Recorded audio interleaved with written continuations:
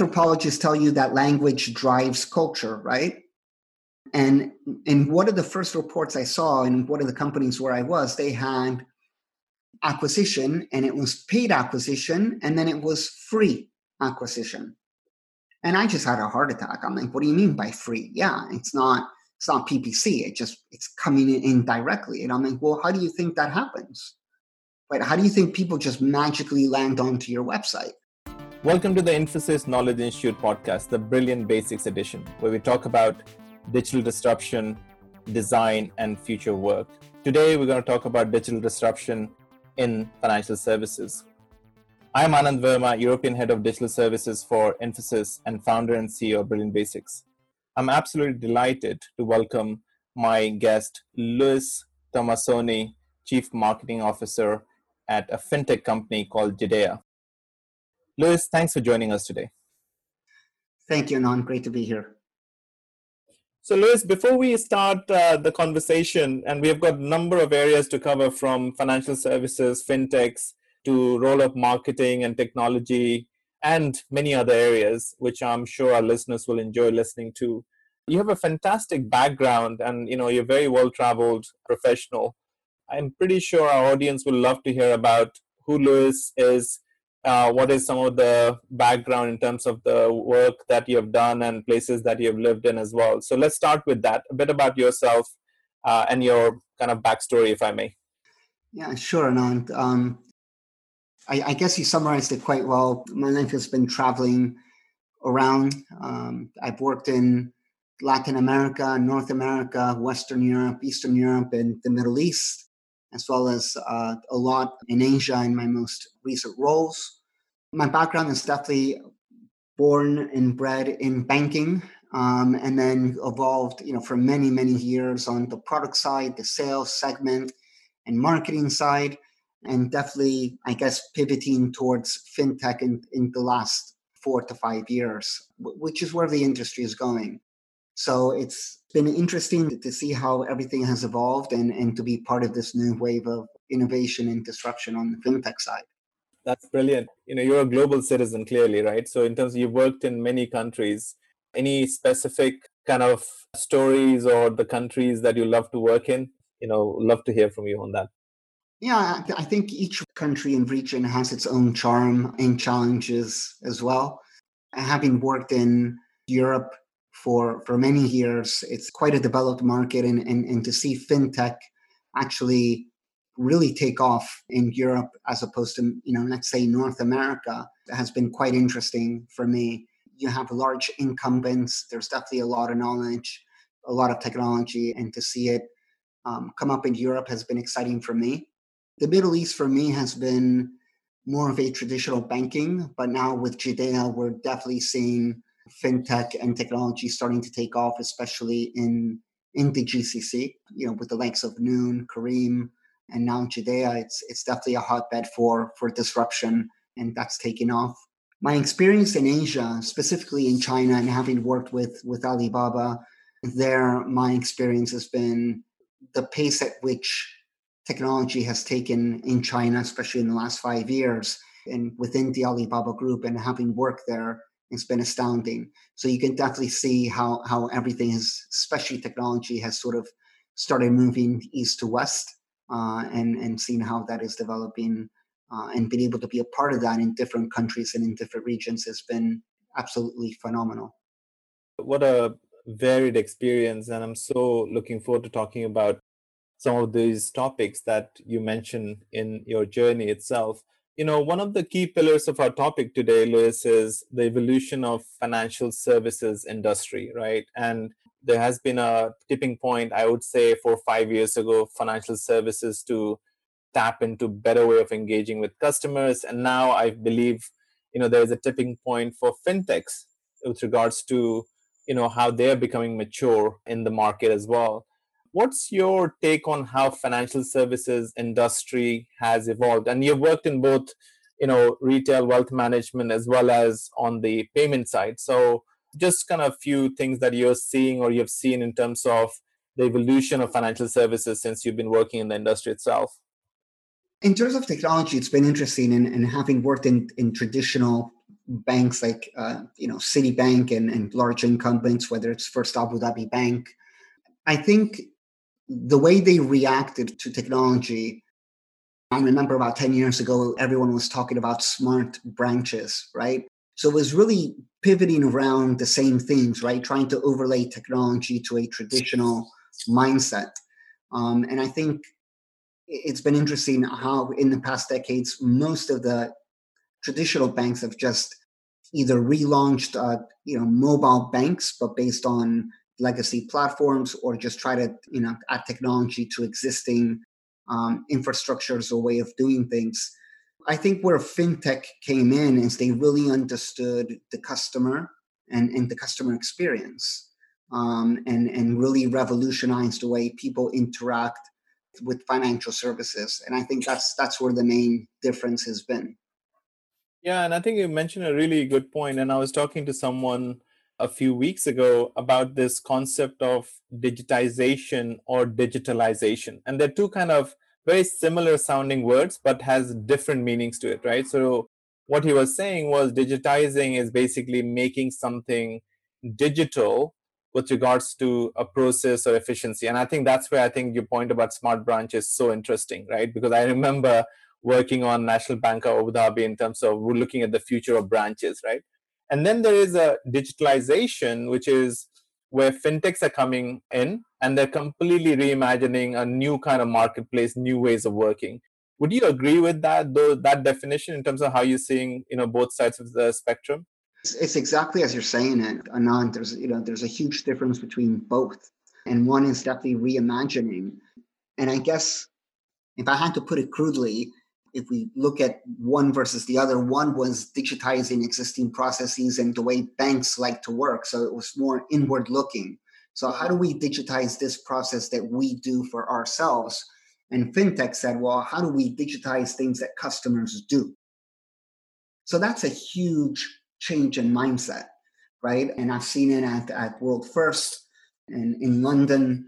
And that's the essence of fintech. And how do they digitize everyday things? How do they make things intuitive? And how do they plug themselves into the way people naturally do things versus trying to digitize the way companies do things? Absolutely. And I think this is where the fintechs are taking a step forward. And let's talk about, some of the, challenges the large financial institutions are also having, but they do have a large set of customers, right? Well, fintechs are starting from scratch. And this question keeps coming to my mind is there a hybrid model where both large companies, financial services companies will continue to serve customers and fintechs will also continue to create the disruption through the innovative thinking? Do you see a kind of a joint model between large financial services companies and fintechs working together? And this is the age old debate in terms of, will fintechs disrupt large banks or financial institutions, or financial institutions will basically swallow fintechs in terms of solving the innovation problem, right? So what's your take on this given your personal experience? Well, I mean, there's a whole element, probably that is outside of the scope of probably the chat that we're going to have, and definitely more complicated, which is the whole regulatory side of this. And regulation does have a big role to play in terms of how much fintech is able to do. If we look at Ant Financial and the huge ecosystem that they built, they definitely circumvented a lot of the regulation. They've been able to get support to do a lot of the great things that they have done. So I think regulation will definitely have a huge, or is a huge determinant in terms of how much fintechs will partner with financial institutions, and if they have, or how much of that cake they can take for themselves. And that's really up to the regulators. But in the meantime, I do see a huge opportunity to collaborate. And I think we're seeing that. If we look at 5 years ago, we see the big banks actually taking investment stakes in fintechs, right? BBVA, Santander, and a lot of the big players, Goldman Sachs, are actually making investments from an investor point of view, but they've yet to really partner and see how that's going to happen. So I think it's the regulatory environment needs to, I guess, catch up with technology and make the regulators comfortable that, yes, we can make payments through WhatsApp. yes, Facebook can launch a currency, and non-financial institutions can, give out loans. Got it. So I think, what I'm hearing from you is financial institutions are incredibly complex organizations, right? They're not just focusing on one thing. It's a multifaceted stuff, including compliance regulations being a core to that. While fintech startups are focusing on some clear customer problem statements in solving that really well and ensuring that that kind of leads to a growth of that fintech in other areas later on in the process. So I think, it looks like there is a coexistence of the both of these kind of organizations will continue to evolve. That's 100% right, Anand. I mean, clearly we see banks like Revolut, N26, Monzo. These are deposit-based banks with great platforms, great user experience. But eventually, if they're going to be profitable, and that's the other question for fintech, is how do they build that commercial model, and how do they build that maturity? I mean, we know Revolut has gone through a lot of growing pains on the compliance side. Most recently, we've seen what's going on with Wirecard. So all of these things are sort of makes you say, darn it, it couldn't have come in a worse time, right? Fintech is taking off. And now the banks will surely say, I told you so. These guys can't be trusted. They need to be. So I think it's with disruption, we'll get these hiccups, but I think credibility is still strong in fintech. I don't think it's undermined. And I think this is a bump in the road. People will be cautious and the wave will continue. Superb. And I think that's a nice segue to kind of move into our core of our topic, which is also relates to the role that you have been performing in the leadership and the board positions for last years, is the marketing, right? Marketing in financial services organizations, right? And you must have seen a massive change, right, in terms of how marketing has evolved. And we'll talk more about innovation and product and marketing. Just to kind of set the scene, Lewis, while financial services companies have evolved, marketing has also evolved dramatically, right? So, just some kind of points from your side in terms of how you've seen the evolution and what has remained unchanged and other things have changed because of customer pressure or customer demand or technology evolution. Well, I think the whole MarTech side of things has really taken off. I really don't think the principles of marketing from a strategic point of view having changed. I just think technology is facilitating and coming in to fill a lot of the gaps. And some clear examples are definitely digital marketing is a big one, whereas maybe 10, 15 years ago, it wasn't that developed. The ability to personalize and market in real time has definitely been a huge advancement in marketing. Marketing automation, all of the, whether you're talking about Eloqua or Salesforce is a big one, but also the evolution of the CMO as more of a technology type of profile. So before, marketeers were relegated to outdoor radio, brochures, and creative.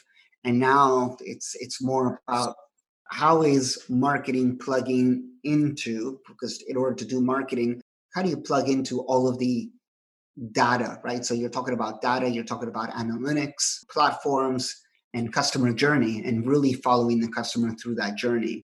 So it's become a lot more data driven and a lot more technology and UX experienced, for sure. And you're right about the marketing principles are the same, while the center of gravity has become, first it became more digital from digital marketing perspective, and now it has become digital and data and technology kind of combined together. And we have seen a lot of research, and it's proven, right? People used to before kind of talk about, should we put some money on digital? But now they're saying, shall we put some money on outdoor, for example? So the center of gravity is completely changed. And this will continue to, digital marketing will continue to outperform the conventional marketing strategies. Now, one of the things that we are seeing is the role of data in marketing. And you and I always talk about this, right? Role of data in marketing. And when we say data, it's a basically thread that goes across from acquisition to service of the customers. What's your take on the role of data, either in your current kind of experience in organization or the previous ones that you worked with? The role of data is huge because if you just take, one of the examples that I worked with was, as a marketeer, fine, the typical thing is, well, now with digital marketing, you can actually calculate ROI and follow conversion. So, let's assume when you look at the data, you're able to follow conversion at all points of from click to onboarding, from onboarding to sale, from sale to activation, and then from activation to deepening and cross-sell and referral and loyalty. What that means is your ROI now starts to depend, and it goes back to what I was saying, where the CMO now needs to look at customer experience and needs to know at technologies to be able to interpret, what are all of those inflection points in that funnel mean, and how do you maximize conversion at every point in time. And I'll just give you an example of a place where I worked before. We had let's say a cost per click of £2 per client. In the end, when I calculated my cost per acquisition and ended up at 800, how do you get from $2 to 800? Well, it's conversion, right? If I were to convert 100% of the people that click, it would be $2. Obviously, I don't. So I was able to it was pretty interesting because I was able to, and I presented to the board, and I didn't make too many friends that day. I was able to convince them that my CPA was $2, and I assigned a cost to each of the different departments. So what is compliance contributing to that 800? So the fact that we were not able to do a proper KYC in 3 days, or we were rejecting, was costing the company £200 per client. So when you break the cost per acquisition at each of the points of the funnel, and you need to have proper data and you need to have proper analytics, you're able to assign a cost of compliance. So I said, look, my cost per acquisition is £2, and not having a proper website or a proper onboarding is costing you 100. Not having and I was able to rack up and do a full audit of how do I get from an initial $2 per click to an 800 CPA. So yes, data plays a huge role. A marketeer, a CMO nowadays needs to be very wary of where that loss in value and where the friction points are, because they are translated into dollars. No, absolutely. And I think, that brings me to the quote that I read is about the product, right? And product and marketing are now working much more closely together. And this has been proven by the startups where they build the product first and then they market, right? And some of the companies market first and then they build the product. And what we have seen is this kind of, customer anticipation gap, right? In terms of what you market versus how customer experience their product. And sometimes, they don't meet up with the marketing promises, for example. And you have been I really think, and I'm not just saying it, but I really think that you have been a proponent of, a marketeer, but also you've been proponent of great products, right? And I think bringing those two together, and that's where data plays a major role in connecting the promises with the amplification of the marketing messages. And this quote came from Brian Chesky, who's a co-founder and CEO of Airbnb. He said, build something 100 people love, not something 1 million people kind of like. I know that this is very close to your heart. You have joined organizations, 2 fintech companies in last 4 years. You must have joined those companies on the basis of the product promise, the vision, the articulation of where this is going, and of course, you bringing this expertise of marketing and taking the product to a completely new level, right? So I just wanted your views on, as a marketer, how do you look at product, and how do you also make sure that there is a close connection between marketing and product, of course. Yeah, I think the glue that connects marketing and product is the customer, essentially. And that's probably where, if both people are looking at the same focal point, then you're bound to be successful. And my experience in some companies is, yes, they develop products in silos, and they need to go back and test what that pain point is. And for me, it's about looking at the brand from a 360 point of view, is looking at what your reputation is, right? So it's not just developing a product. It's about knowing 4 key pillars, and everywhere I've been, I've sort of done the same analysis through a marketing performance agency. And I look at four things. I look at what is the perception of the company in the market? What is the perception of the product in the market? What is the perception of the marketing? And how do these fit against the competition? So you need to look at things in a very holistic way. And once you know that, and once you know your customer pain points, you can easily determine where is it that you need to innovate. What is that inflection point? What's going to take you from, like I said, a product I like to a product that I love? Stay with us. Once again, you're listening to the Knowledge Institute, the Brilliant Basics edition. Today, we're talking about the future of financial services. We're talking about customer centricity, evolution of marketing, and of course, fintechs. I'm so glad to be here with Luis Tomassoni, who is the Chief Marketing Officer at Jidea, who's joined us today to discuss these topics. Luis, I think this will go against your name, which is a quote, amazing quote from you just before this break, was the glue that connects marketing and product is the customer. And I love it. And I think maybe I should name this podcast to be that, because we're all about customer, right? And customer is what makes businesses successful. Shifting gear a little bit towards current situation we are in with COVID-19, right? And how this is impacting not just financial services, but also, the company that you're working at right now. Do you have a point of view in terms of, I'm just kind of, giving some thoughts from my side that people are actually working from home. They're not able to go out. Most of the banking is happening digitally. I think a lot of acceleration will happen with the digital investment now than ever before.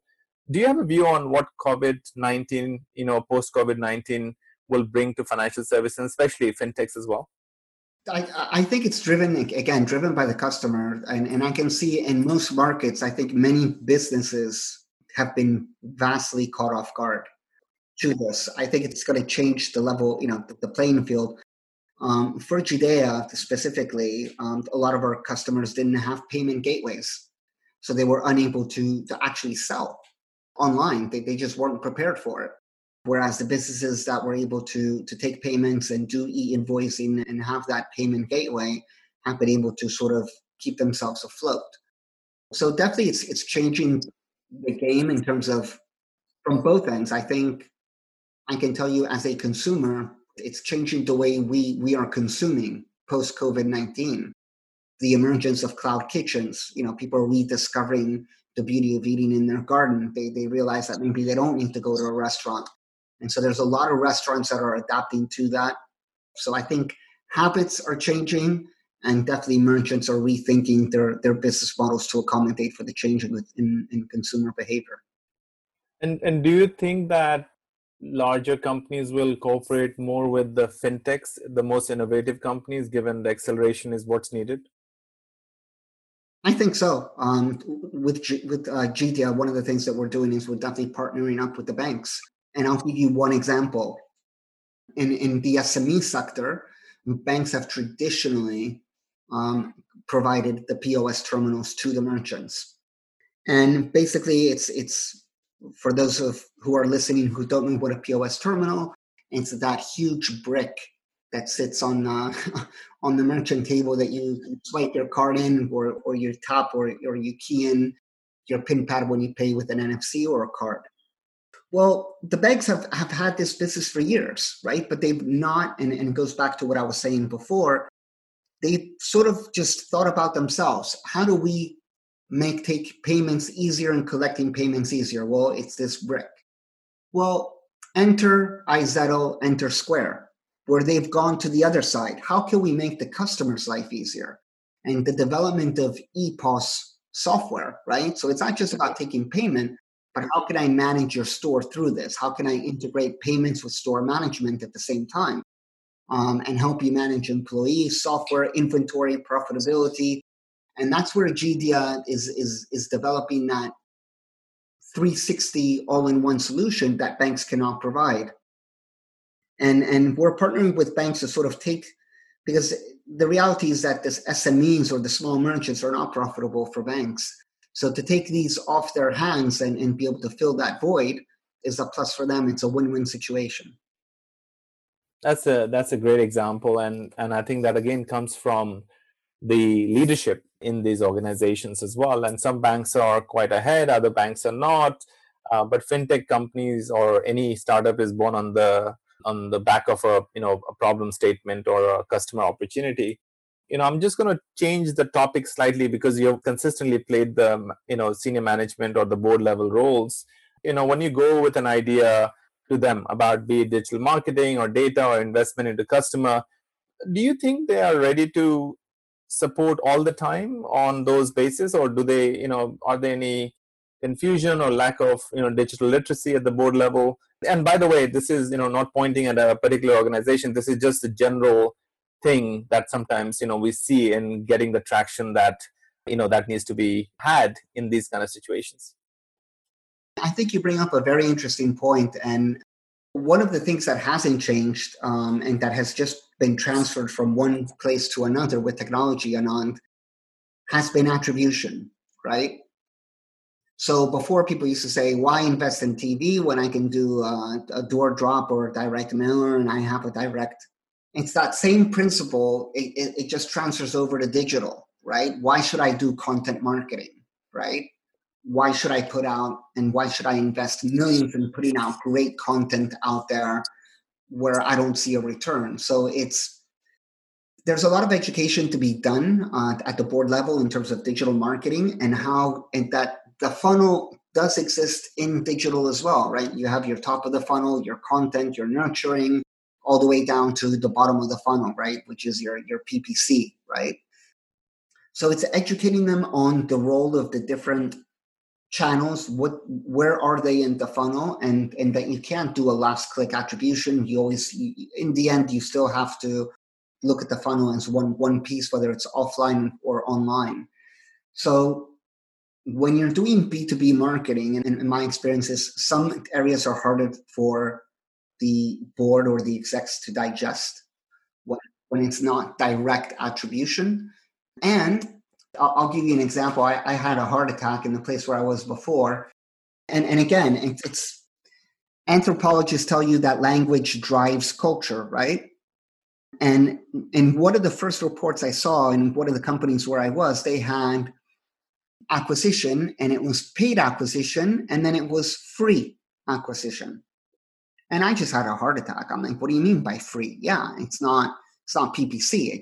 It's coming in directly. And I'm like, well, how do you think that happens? Right? How do you think people just magically land onto your website? So, to change the mindset of things that are free, if there's nothing free, either it comes because you've invested in event, in content, in social, in influencer.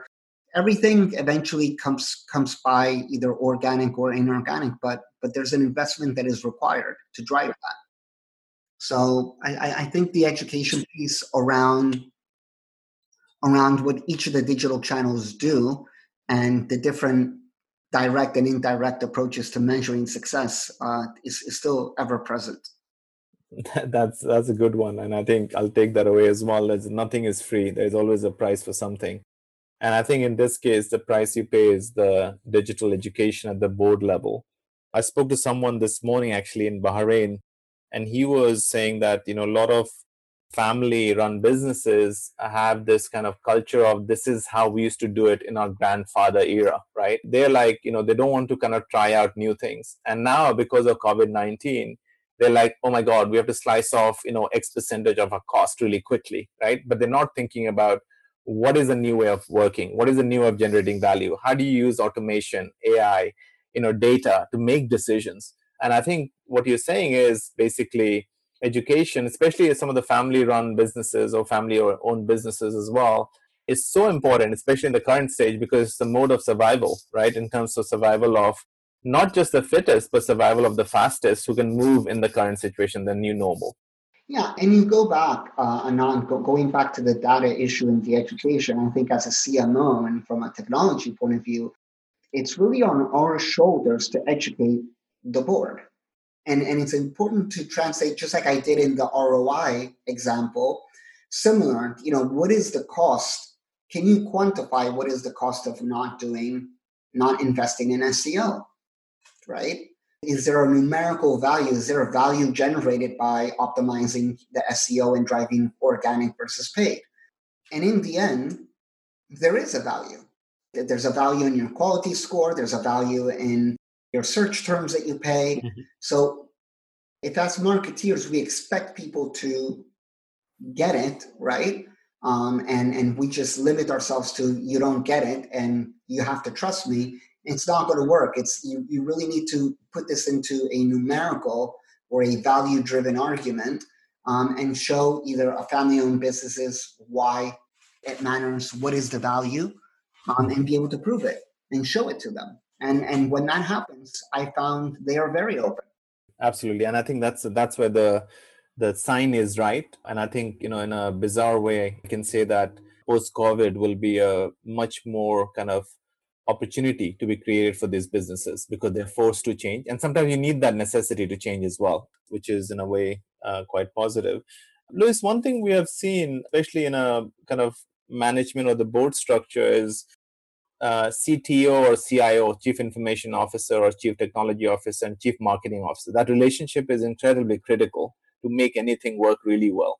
And this has been a hostile ground in the past within large financial services or any kind of enterprise for that matter. Do you see that relationship between a CTO and a CMO flourishing, going forward, especially in the current role that you're playing, but also in future? They're intricately woven, Anand. It's interesting because we actually had a very interesting debate on the difference between UX and UI. And most people don't know the difference. And when you get into UI, you're getting into like I said, is in the traditional financial services, you had product was a department and very specific people designing loans and credit cards. You had technology just working off the back end separately. And you had marketing doing their brochures. They could easily coexist without even talking to each other in years. Now that's impossible because in fintech, technology is the product and UI is an integral part of that from a design point of view, married up with that's dependent on the UX, right? So UX and UI are both coming to a head, and that's where the CTO and the CMO are definitely need to join up, whether it's in terms of generating that seamless customer experience or making sure that the data is arriving at the right place at the right time. It's so true, actually. And, there's still a long way to go for enterprises to operate like that, but we still see a lot of friction and need for customer centricity from both the types of marketing and technology organizations rather than working together. And what I love about what you said was the customer is the glue, nothing else. And I think sometimes that gets kind of missed out. Luis, in terms of what's the most difficult part of your role as a CMO? Probably I spend a lot of my time getting through the technical part of creativity and educating the board, because everyone will have an opinion. But there's a science to everything, and it has to be based on customer feedback. So the hardest part is building enough lead time to do the proper homework and build the proper foundations to get the right data and the right foundations to make creativity effective. And a lot of times people start with the creative, and that's the wrong approach. So the hardest part for me is to rein in people's excitement for the creative and getting them to really focus on the customer and the customer analytics to get the right foundations upon which a proper creative strategy can be built. Got it. So I think sometimes it's not just the ideas and creativity, but also mechanics to get them delivered.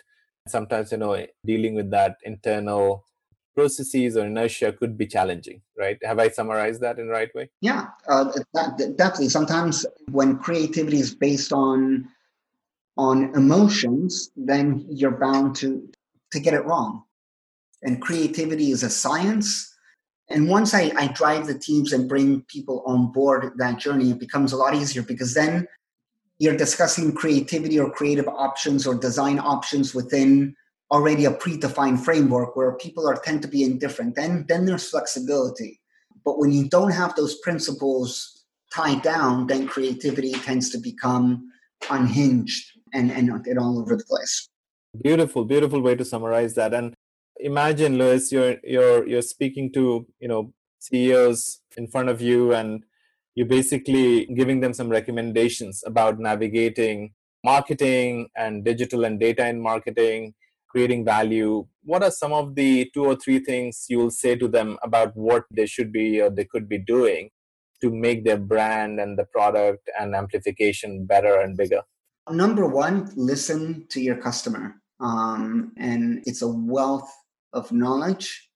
Listen to your customer is the number one. Listen and know your customer, know what their pains are, know what their business are, and then you'll be able to develop the right solutions and the right products for them.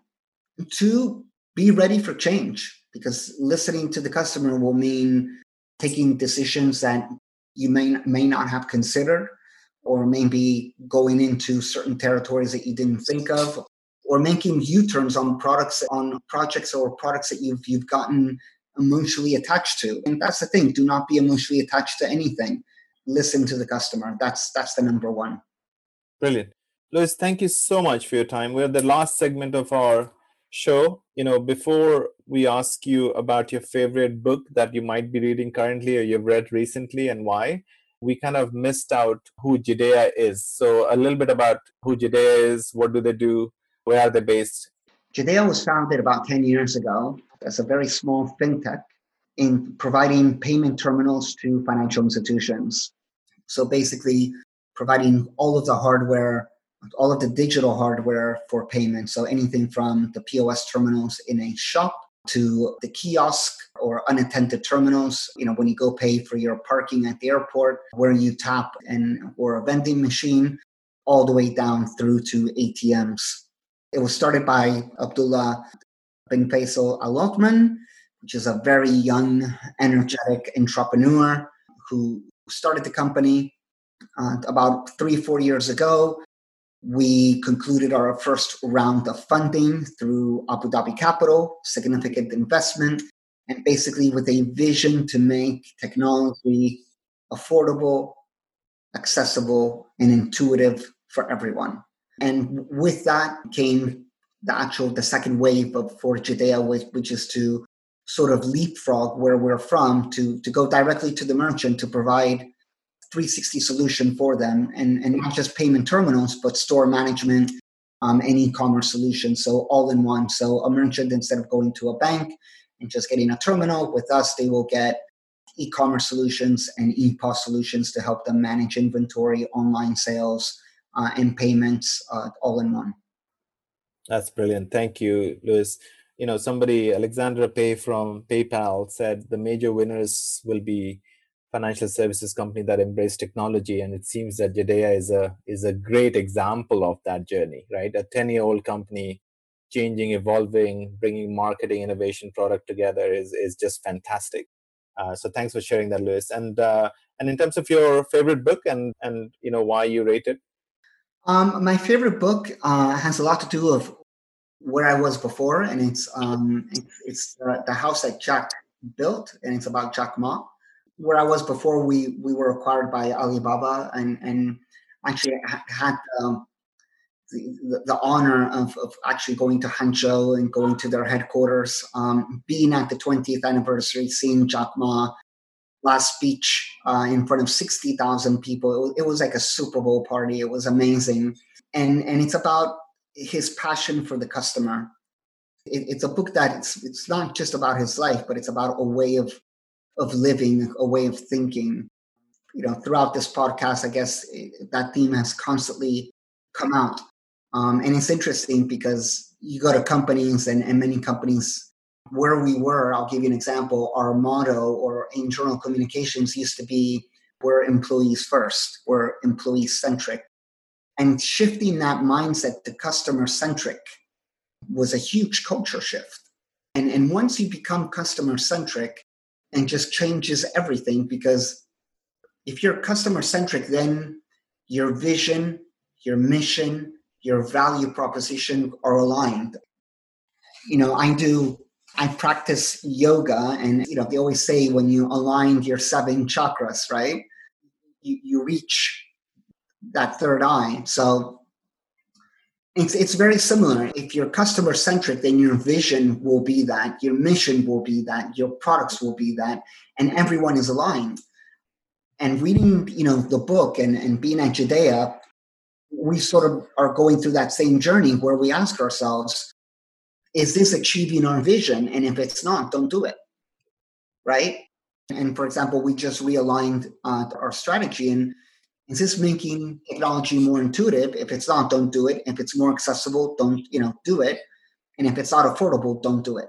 So everyone is aligned to that, whether it's HR, whether it's finance, whether it's technology, CTO, marketing, everyone rallies around that customer, and it makes the conversation so much easier. So it's a book that I haven't finished yet. It started, but it's definitely tied to the 6 values of Alibaba, and into his passion for customer excellence and bringing that customer centricity in everything everyone does. That's brilliant. What a great way to describe the whole theme of this conversation through a book as well. So thank you for that, Louis. In terms of how can people find you online, Louis? Where are you on social channels? Is there a way for people to find you online? Yeah, they can reach me on LinkedIn. For those who are more brave, on Instagram or Facebook, and definitely Twitter. I'm on across all the channels. Anyone who wants to reach out, conversations, share thoughts, more than happy to help out. Brilliant. Love it. Thank you so much. And I'm going to repeat the quote again. The glue that connects marketing and product is customer. And that's been the theme of our discussion today. Louis Tomassoni, CMO at Jideya. Louis, thank you for a really highly interesting discussion and your time. Really appreciate it. Thank you, Anand. It's been a pleasure, as always, and look forward to speaking again soon. Everyone, you have been listening to the Knowledge Institute, the Brilliant Basics edition, where we talked about future of financial services today. You can find details on our show notes and transcripts at infosys.com/IKI in our podcast section. Thanks to our producer, Yulia Debari, and our helper and researcher, Kate Daswani, and the entire Knowledge Institute and Brilliant Basics teams for making this podcast happen. Until next time, keep learning and keep sharing. And of course, stay safe.